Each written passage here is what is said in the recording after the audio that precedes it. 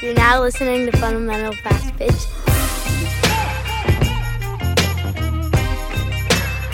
All right, welcome back, everyone. It's Mike here with Jessica Tanner and Heather Maloney on the Fundamental Fast Pitch podcast. This is episode number 36, part two in our tryout season series entitled Coaches.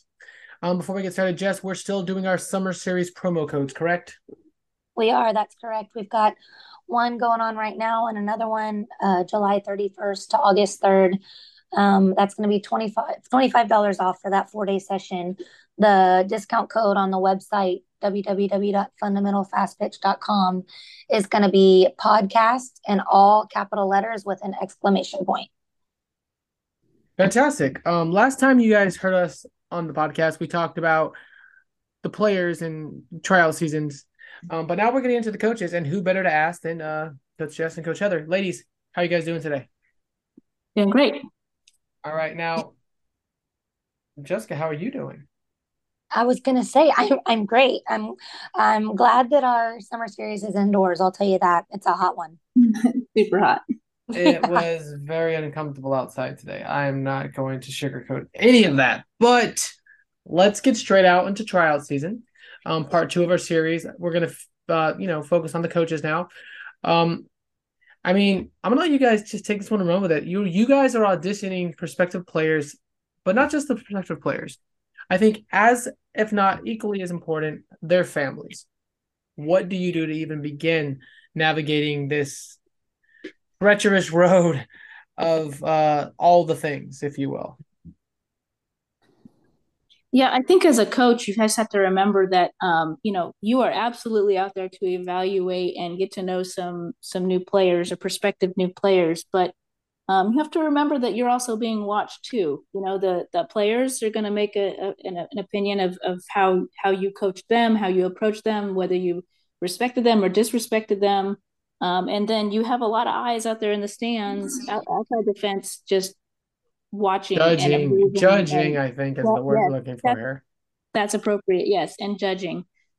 So I mean, I don't mean to put tons of pressure on you, but there is pressure on you. You need to make sure that you are putting your best foot forward too. And I think for me, that starts with having a plan. You know, if you run out and have tryouts and you're just winging it and the kids are standing around and not doing much and they don't really know what you're asking of them, that's not a good look. And you're not going to win many people over, players or parents. So having a plan and knowing what you want to do is of utmost importance.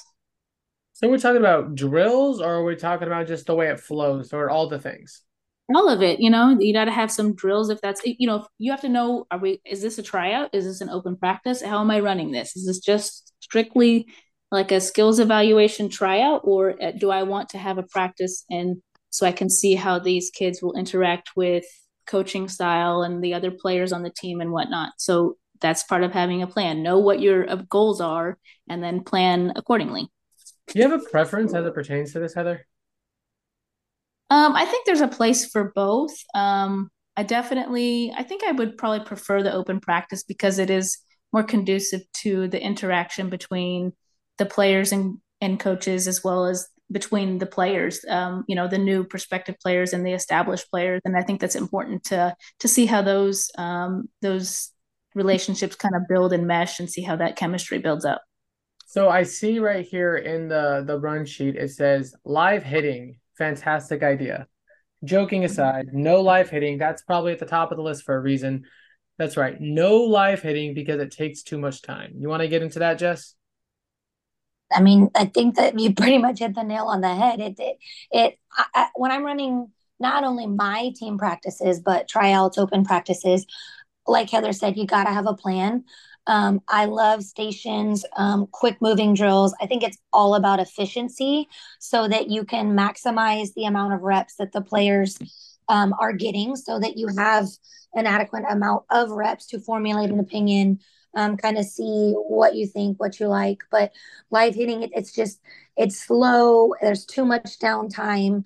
There's not a lot going on. If you have a group of people, it's essentially one person at a time, and that just to me, it's not a good idea. Now, when I say no live hitting, if you have a machine, or let's say you have you happen to have a facility or several cages available. That's different. Put them on a machine that can give you more consistent pitches, where it's like, okay, you're on the machine, you get 7 cuts. That's a different story than having even a coach throw live where there's just so much room for just different results, not even necessarily error, just inconsistencies, if you will. So I, as a coach, really, really like stations, small group work.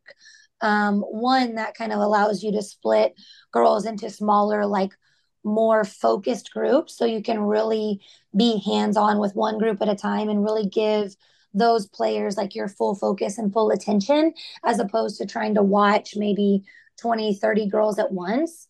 Um, and then it gives you times for break or some downtime, so you can kind of plan your practice or your tryout accordingly. If you have a station that, let's say it's like a pretty labor intensive or a fast moving like ground ball drill, but then you want to send them to a bunt station, so you kind of give them some time to recover and catch their breath in between stations, still focused, but not where it's boom boom boom boom one after the other. All right, let's get into some examples of those good drills for tryouts. To everybody's surprise, I'm going to go infield for Heather and outfield for Jess. You want to go one by one of what we have on the sheet and kind of give maybe a quick example of what they may consist of, looking like? Yeah, so infield, some examples are, anything in my mind, anything that's going to give you lots of reps, because no one wants to go to a tryout or an open practice and get 3 ground balls and, be judged based on that performance. That doesn't really tell you anything. So we're looking for reps. So some things to get reps are crossfire, where you might have a lined up, split your players lined up at like shortstop and second base, and coaches just hitting balls alternating back and forth, and you're throwing the ball in either to a catcher at home or to first. There's lots of ways you can do it, but that's a good way to get lots of reps. Coaches hitting the balls and also taking the time to watch the way the fielders are fielding the ball, so you can see what's going on and make some evaluations. Belly ups are a really good one.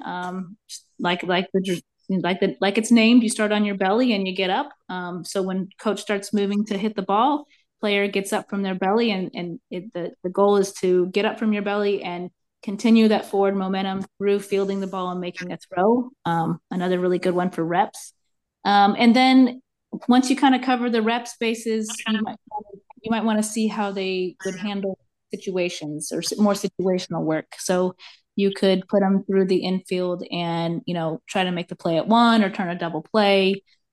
Those are going to be drills that you can do at a little bit of a faster pace, so you can increase the reps.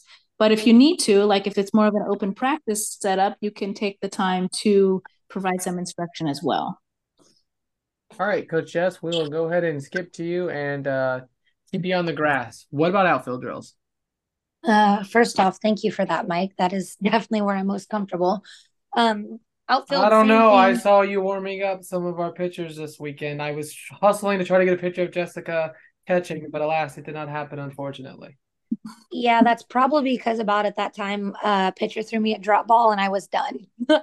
I opted out of that one. So, when it comes to outfield, same thing, maximum efficiency, fast moving. I'm looking for footwork. I'm looking for reads, first steps, reads, how we get to a ball, arm strength. Those are things that are going to be important. And then speed as well. But those are really big things that I'm looking for in outfielders. So anything footwork. So football drills, those are going to be your drop step drills, your change of direction, reads off the bat, reactive drills where you're maybe turned around and then coach says like ball and you jump forward and then kind of they throw a ball and you're looking for a good first step. So anything where we're, like I said, focused on footwork and paths to the ball. Another one's going to be W's. So it's actually W's and M's. So if you can imagine, maybe even hold 3 fingers up so you can kind of see what it looks like. But you have players that are going to get 4 balls. They're going to start away from you. That's the top of your W. They're going to run in for a short toss where they're hopefully either going to slide, dive, or scoop the ball. and then toss it to you quickly, get up, drop step over their left shoulder for a ball that's kind of over their head, plant, catch, throw the ball in, come towards you for that third ball. That's going to be the bottom of the second W. Again, short toss for a dive, slide, or scoop, and then same thing, getting up for a ball over their shoulder, planting and throwing. So it's tons of change of direction. It's tons of reads. It's all out sprint the entire time. That is not a drill that you're going to do at 50 or even 60, 75%. That is max out on effort. And then it also just shows you what they're willing to do to make a play. If the ball's short, do they slide for it, dive for it, try to scoop it, or do they just say like, oh, I can't catch it, give up and go to the next one? So those are things that I'm looking for on that as well. And then you can change your W's to an M by having them start at the bottom and then go to the top, bottom, top, and then bottom to finish. So that's one of my favorites. Another one similar to that is going to be crosses. So you essentially have them start on one side of you. I typically like to have them start on, since most people are going to be right-handed, I have them start on my left facing me, and then they would run glove side kind of straight across in a line for a line drive on the run, toss it, go back for another line drive on the run, and then drop step for a ball behind them over their head, and then come up for another short toss. So again, a good high efficiency drill where they're moving, they're running, they're working hard, lots of change of direction, but it gives you a chance to focus on them one rep at a time. They get 4 balls in like one turn, so they're maximizing those reps, and you can kind of see again what they're willing to do to make the play. Another one is just general like balls off the bat. So putting outfielders in positions, put a group in left, put a group in center, put a group in right. This can get a little bit monotonous and slow. So when I do this, I will tell my girls like, hey, here's what we're doing. Here's what you're doing. You're throwing it to bases. So this entire first round, every single outfielder, I want to see you throw to first base. Next round, I want to see you throw to second base. Next round, I want to see you throw to third base. Next round, I want to see you throw all the way home. And so everyone's doing the same thing. Everyone's throwing to the same bag, but this tells you exactly where you want it. You're not necessarily reading runners or anything like that. You're just looking for their first step from a ball off the bat, their arm strength, just their accuracy on being able to throw to a target. And then you can go one to the other. Okay, right field, hit them a ball. As soon as they get it and they go to throw, next ball's coming to center, next ball's coming to left. So this also keeps them engaged. It has them paying attention. There's minimal standing around. And then it gives you good, genuine reads on their reads and first steps on balls off the bat. And then, like I said, you can combine that with throwing to bases or throwing to targets. I like to do one where I'd put a bucket out either on a base or even right at the pitcher's mound to see who could throw it in and hit the bucket, just to give them something concrete to aim for. But with outfield drills, again, with anything, high efficiency, lots of reps, change of direction, footwork, and arm strength. So I love it. I like literally had 2 or 3 questions I was going to ask you, but you just continued to blow past them as they were coming up. But I do have an off-topic question for Heather in a second. Friendship check, if you will. And for Jess, now, not missing your cut. I will have a question for you, Jess, first. Missing a cut's one thing, but as an outfielder and as a coach, if you're overthrowing your cut, is that selfish softball? Are you asking me? I am asking you. Oh, okay. Like not missing a cut, because missing a cut happens, right? But if you're overthrowing a cut, like say you could make the throw, like is that selfish softball? I think it could be. It certainly could be, but without knowing necessarily the child or the situation. Don't I ask me think for a it's also situation because I'm gonna break it down for I'm gonna do it all. Don't test me. I think it's also probably a lack of understanding, because there are certain instances, for example, if there's a runner at third base and the catcher is yelling like 4-4-4, there is absolute, and like no, and the ball's in the air. Let's say they're tagging and I'm an outfielder and the ball's in the air. There are absolutely no other runners to consider. As an outfielder, I am airmailing that ball all the way home, and I'm trying to put it in the catcher's glove on, like in the air on a line for the tag, because there is no need for a cut.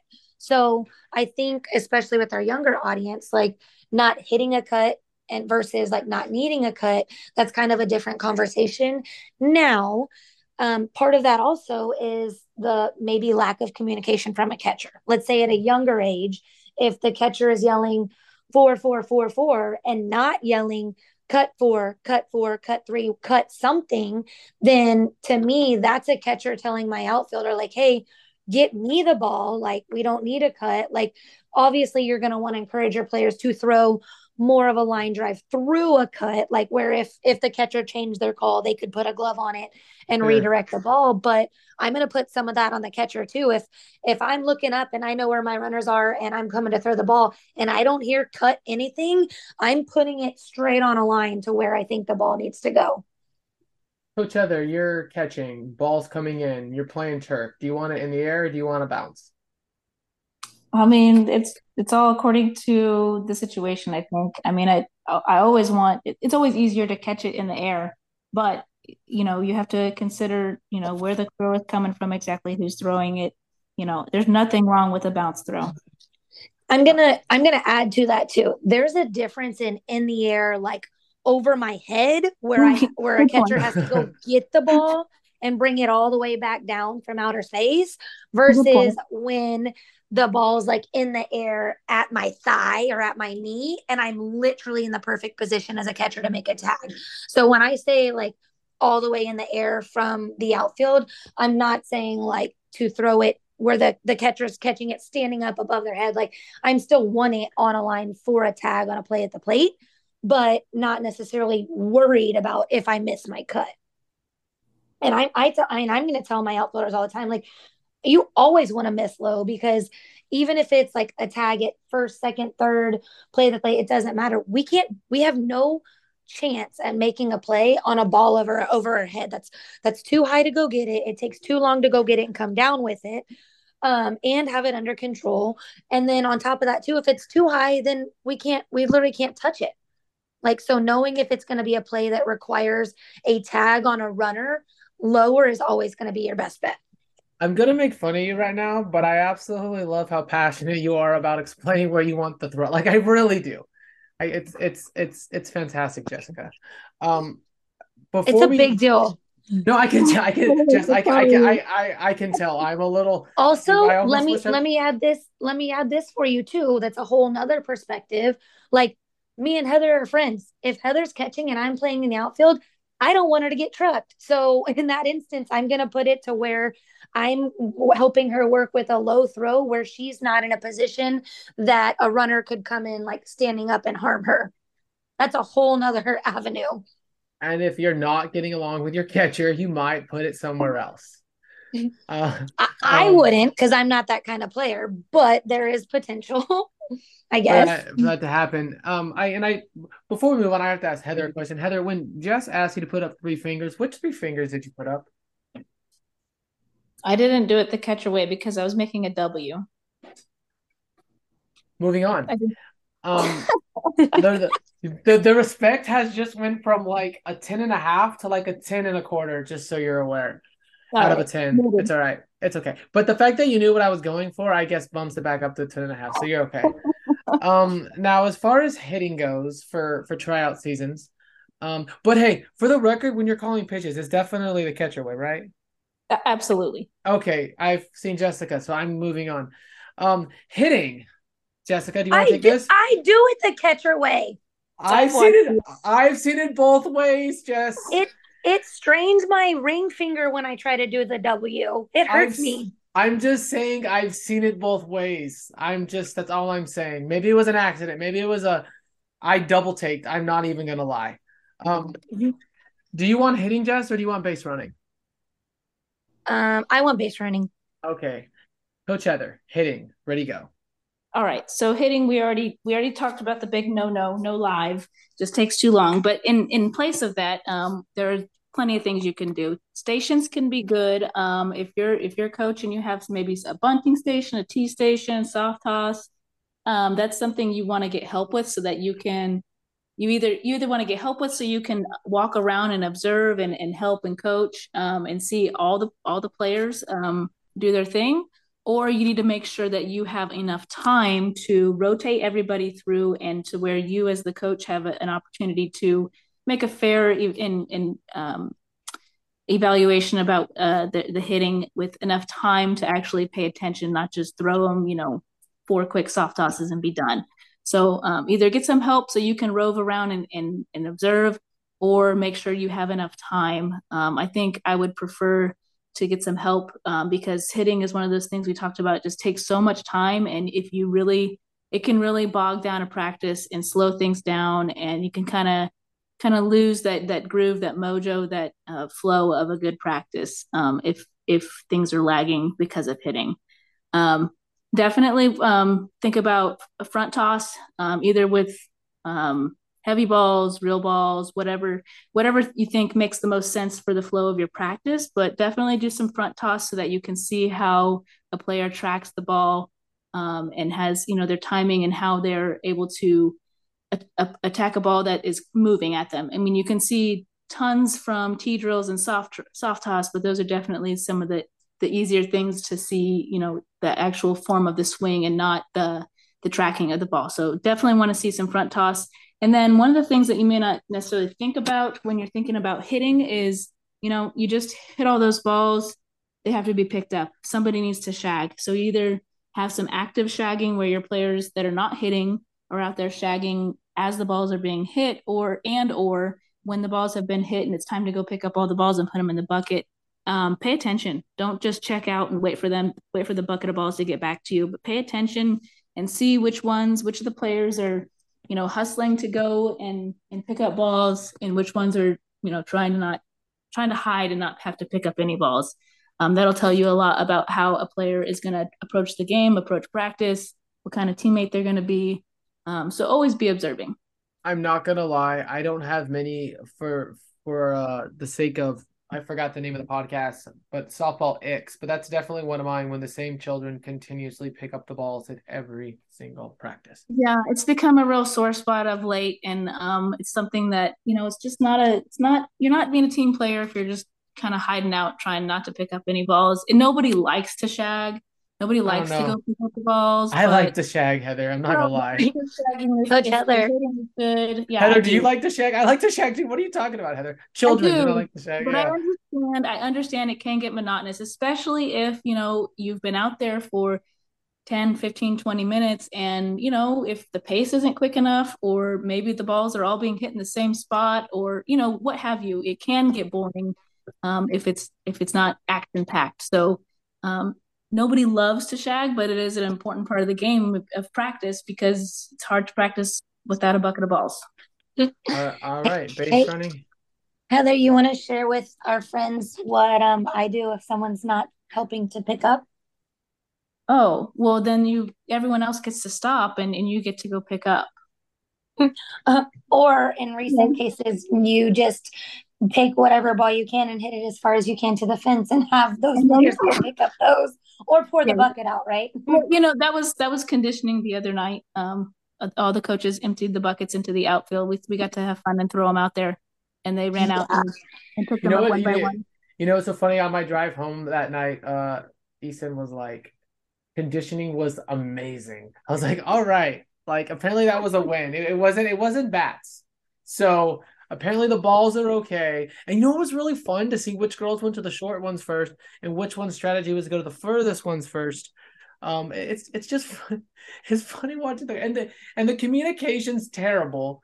Like, it's kind of like they're trying to strategize before how they're going to do it.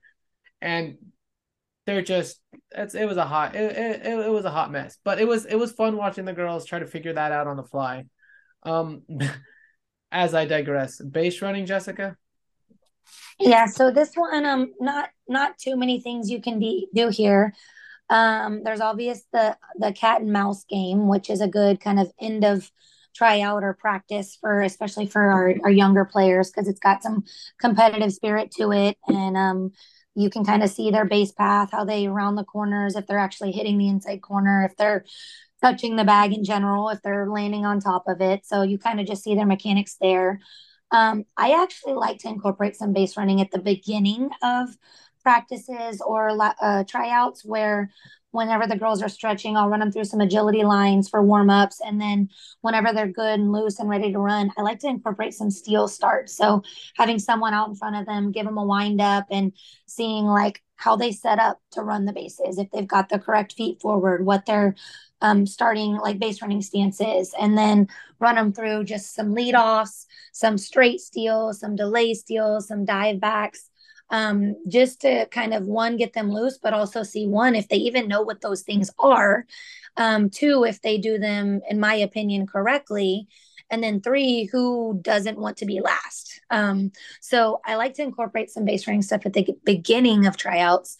And then towards the end, or even as a station work, depending on how you outline your tryouts, timing your home to home or home to first.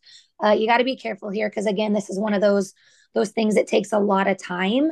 So if you're going to do that, I would encourage you to do that as a station. So, for example, maybe you have a bunting station, an outfield station, a hitting off tee station, and then a base running on the field station. So you've got a much smaller group to work with, and you don't have a bunch of people standing around, getting distracted, not paying attention.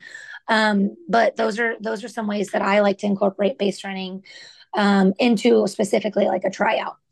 So, all right, if you had to choose one, what is something that you're looking more directly at? Someone that on this specific drill set, someone who wants to be first or someone who doesn't want to be last? Someone who wants to be first. I want to win. No, yes, but not everybody is fast.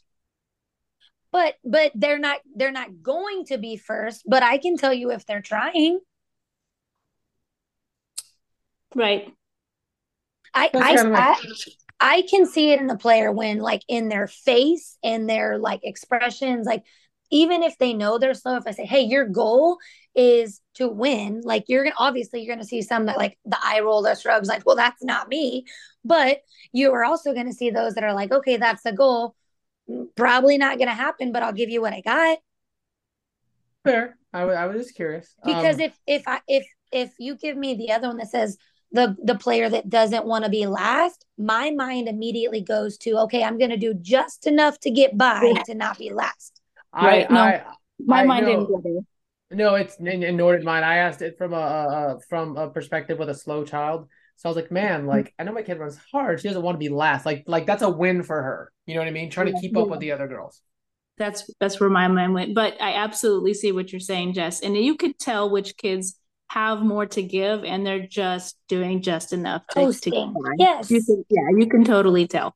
And when you ask them that, hey, is that as fast as you run? Is that as hard as you can go? Like, for the most part, whether they answer you truthfully or not, you're also going to be able to see that in their expression as well. Oh, yeah. Especially the ones that don't finish last, still finish towards the front of the pack, but they should be far and away the first ones finishing, right? Yeah. Like, so softball ignite. I just had a fantastic idea that I will throw to the chat after the podcast because I don't want to give it away. Sorry. Mike wants to race. I don't know. I'm wrong. Don't win. I think if we do distance running, I could keep up with you girls, but I'm not fast base to base. I'm not, as Heather can attribute to watching me play slow pitch. The heart wants what the heart wants, but the body doesn't know. I mean, what my second to third, I definitely pick up speed between the bases as I'm running, but home to first is not good. The first step out of the box is not great. I hit a ball yesterday. I was like, oh my God, like it wasn't like a dropped fly ball. It was actually like a good hit. I was super impressed with myself. Hey, before we jump on to like our next topic, I also want to take just a second. So we talked about infield, outfield, hitting, and base running, but like I mentioned, for your pitchers and catchers, have them show up early or stay late. Do not include that during your actual tryout because you owe it to the players and their families to give them your full focus and attention during that time, both for pitchers and catchers and for the other girls that are coming out. So I am always going to recommend to set aside some special time for pitchers and catchers, not only to focus on each particular skill, but also so you can have pitchers and catchers set up and working like next to each other, and you can get a really good focused lens of all of the girls there and their different skill sets. One of my favorite. I want to rant for just a second. A Ooh. catching Let's tryout. go. Episode 36. We are 23 minutes and 94 seconds into the podcast, and Heather's about to rant. I'm marking this one for edit. Go ahead. A catching tryout is not just catching a bullpen for a catcher or a pitcher. That's part of it. You want to see how they catch and receive the ball, but it is not just simply saying go put your gear on and catch. That's not it. That you're not seeing anything about what that catcher can do. I know a lot of coaches don't have specialized catching experience, but you know what a catcher does. A catcher blocks. A catcher throws down. You just throw downs to each base. A catcher, plays at the plate. They communicate. They have lots of jobs. So even if you're not a specialized catching coach, you should be able to throw the ball in the dirt in front of them and see how they can block. You should be able to have the pitcher throw them a ball and go to second base and catch the ball for a throw down. If you can add in live runners as well, that's even better. Have them do pickoffs.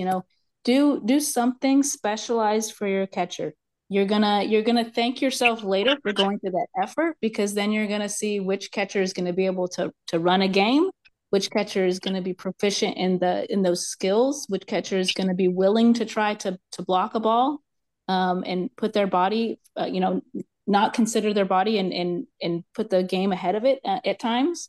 You're gonna see a whole lot more than if you just tell them put your gear on and go catch that pitcher. That's not a catching tryout.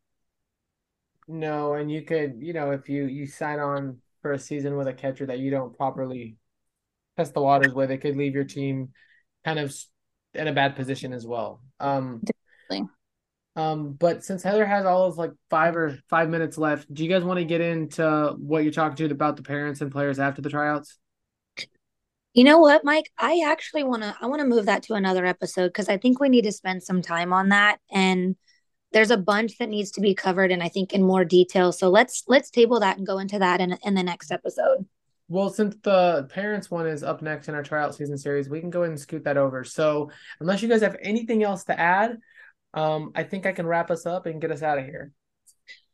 I got one more thing. Just like I said, have a plan, but also follow up, regardless of your decisions or your plans or whatever it is. I will personally be the first to tell you that this past season I did not do a very good job of that. I dropped the ball, and didn't get back to every single one that I would have liked to, because I do appreciate their time, but you need to set some time aside to communicate to each player and their family that came out, whether you're extending an offer to the team, an open practice, or if it's a no, give them some sort of positive feedback to work with. For sure. Ownership, Coach Jess, I like it. Hey, accountability, man. That's what it's all about. Coach Working Heather? on it. Always trying to get better. Coach Heather, can you top that? I'll just echo that. It'll go a long way, especially to the players that you might think that you really want. Follow up, even if you, at the tryout or the open practice, you maybe even gave them an offer, had a conversation. Just follow up later, next day, a couple days later. Just follow up, and it doesn't have to be high pressure or anything. Just knowing that. As a parent, knowing that the coach took the time to, send you a quick text or give you a quick phone call, it means a lot, and it'll go a long way. Well, and as we always talk about, the softball community is small. So I'm like, hey, I it wasn't a good fit, but I appreciate them reaching out, maybe down the line. So again, ladies, I'm gonna go wrap us up. But first and foremost, before we wrap it up, I'd like to thank everyone for like really sharing and liking and subscribing to all of our content across all of our social media platforms. Like, we really do appreciate it, and we have began to really see it in the numbers, and it's very exciting for us. So thank you guys for that. And in that note, I would like to continue to encourage you to like, subscribe, and share across all social media platforms, because again, every time you guys do that, really does help us out. It really gives us direction and kind of lets us know where we need to improve at and where we may need to look at a little further in depth. So the next time we're with you guys, it will be on episode number 37. It'll be our final part in our 3-part tryout season series entitled Parents, where we'll wrap up on some of the other stuff we talked about, getting into the next episode that pertains to the parents and plans after the tryouts. But until next time, it's me again, Mike, here with Coach Heather and Coach Jess on the Fundamental Fast Pitch Podcast. Thanks for listening, everyone, and have a great rest of your day. We'll be with you again shortly.